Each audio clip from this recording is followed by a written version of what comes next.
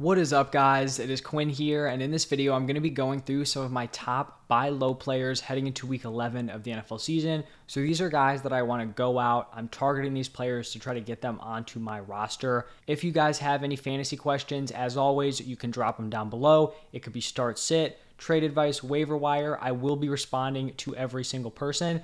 And then actually also, if you guys just want to drop down when your trade deadlines are, that would help me out a lot because I kind of want to figure out how many more weeks I'll be doing these videos. I think I'll definitely have at least one more week, maybe two, but I think it would be cool to just kind of, see where all the trade deadlines are at in all the different leagues. And then if you guys do enjoy, hit that like button, subscribe to the channel. And then I do just want to talk about Underdog Fantasy Football, where if you guys use code Quinn or the link in the description, they will double your first deposit up to $100. You guys can hop into some fun pick'em games.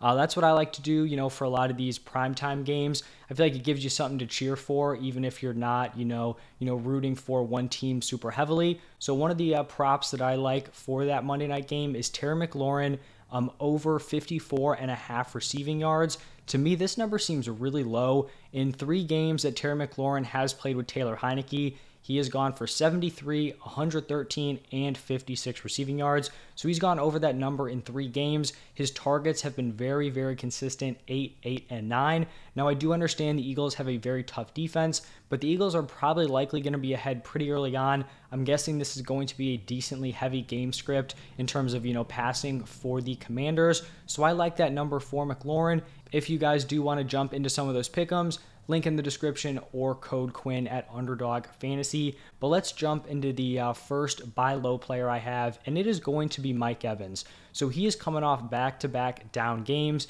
He had 5 receptions for 40 yards 2 weeks ago, and then this past week, only 5 for 54. And then he's also heading into a bye week. So basically, it's going to be 3 straight weeks of very limited production for Mike Evans. However, I do think there are a lot of positives moving forward for this Bucs offense. They had been trending down for a long, long time. This had looked like a pretty miserable unit, going from like the Steelers game, the Panthers game, Ravens, Rams. Like even though they won that Rams game, it was not a good look. This offense had looked very rough. And I know it was against the Seahawks, but the Bucs offense looked pretty competent yesterday. It was still very run heavy. I still do not trust Byron Leftwich moving forward. But for me here, going after Mike Evans, this is me making a bet that they are going to improve after the bye. Maybe they do some self-scouting. It helps out this offense. I want to bet on the offense with Tom Brady, Mike Evans, Chris Godwin. We know who Mike Evans is, and so far this season, his volume has actually been pretty solid. He's just been missing out on the touchdown upside. Evans has always been someone where you can just kind of bank in for double-digit touchdowns. So far this season, in 9 games, he only has 3 touchdowns, and that's not necessarily due to Mike Evans, not being great in the red zone or not producing. It's just the fact that there haven't been a ton of passing touchdowns for these Buccaneers wide receivers. So it's not like Evans is underperforming. It's just that the touchdowns aren't even up for grabs. So I think the bye week is going to help these guys. I still view Mike Evans in that wide receiver 11 to wide receiver 13 range. I still think he's totally in play to be a top 12 wide receiver rest of season. And like I said, I'm just going to be making a bet that this offense does get better and just making a bet on a very talented wide receiver. Evans is someone who has the, reputation of being very boom or bust. A lot of people don't like that. So, this is the time to capitalize if you are trying to get Mike Evans on your roster. Now, sticking at the wide receiver position, we have Chris Olave. As you guys know, I've been a big Chris Olave guy in redraft this year. Honestly, in Dynasty, the draft process, I wasn't overly high on him. I think I was, pretty in line with consensus. But so far this season, he has been incredibly impressive. But over the last 3 weeks, he has been pretty underwhelming. 10.2, 13.1, and then 7 PPR points.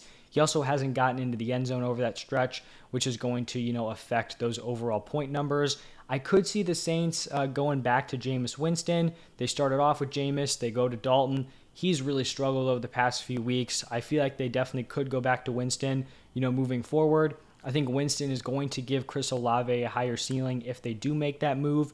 But even if Dalton stays, Chris Olave is still commanding a lot of targets. He's still clearly this team's wide receiver 1. I just have to buy into the talent here. And, over the course of a season, you're going to have a few down games in a row. We just saw with Amon-Ra, right? He had like the 2 injured games, and then he had 2 just, nothing crazy games where he's not tanking in your lineup, but he's giving you decent production, like 13, 10 points. Then he goes out, has a huge boom week. People wanted to give up on him. So I do like Chris Olave. I view him as a mid to high-end wide receiver 2 rest of season, and you may be able to get him more as a back-end wide receiver 2. If you can get him for that price, I would definitely be going after Chris Olave.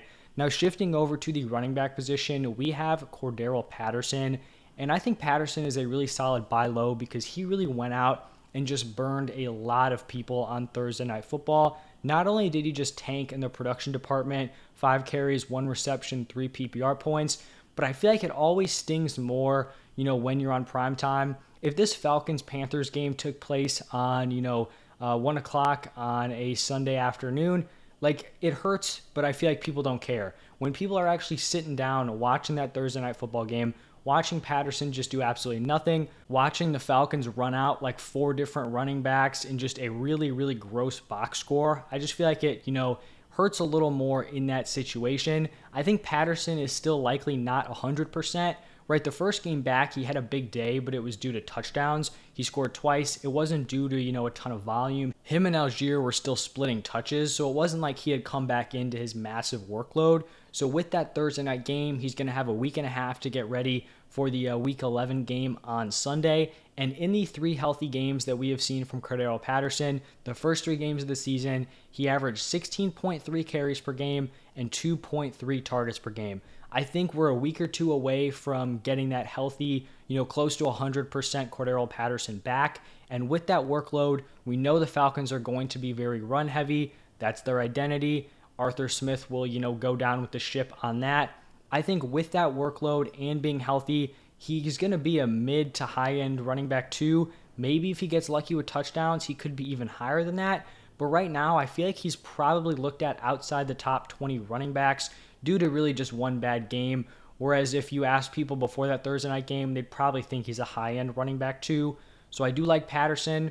And then the final buy low of the week is going to be Michael Pittman. And his value has just absolutely tanked over the past few weeks. Early on in the season, people were viewing Michael Pittman as, a borderline top 12 wide receiver. Some people probably even had him, in the top 12, maybe even in the top 10. The last 4 weeks, the production just hasn't been there. 9.8, 12.3, 5.2, and 12.3 PPR points. That's over the last 4 weeks. I think at this point in time, he's likely viewed as a mid-tier wide receiver 3 or even worse. Like some of the questions I was seeing about like start sits, it was like Michael Pittman or just this like random wide receiver you'd find on waivers in most leagues. Like people are very, very anti-Michael Pittman at this point. And I understand it based on the production, but I still think Pittman can honestly be a weekly start. The volume has been there even in games where he hasn't produced. He has seen 8 or more targets in 7 of the 9 games. And I think Matt Ryan being named the starter moving forward is going to be huge for Michael Pittman. It just wasn't going to be happening with Sam Ehlinger. With Matt Ryan, like Michael Pittman is probably close to where he was early on in the season. So I definitely think he can be a top 20 guy rest of season. Now, I'm not going to be giving up a top 20 wide receiver for him because I don't think that is how he is valued. But I totally think he could be like that type of guy moving forward. But I think he's definitely a solid buy low here if someone in your league is still panicking about Pittman and want to get him off of their roster. So those are going to be the 4 buy low players: Mike Evans, Chris Olave, Cordarrelle Patterson, and Michael Pittman. Like I said, if you want to run trades by me down below in the comments, I will get back to you. Let you know what I think, if it's good or bad, you're winning or losing. If you want to sign up for Underdog, code Quinn or link in the bio, as always, or the description. As always, thank you guys for stopping by, and I'll see you in the next one.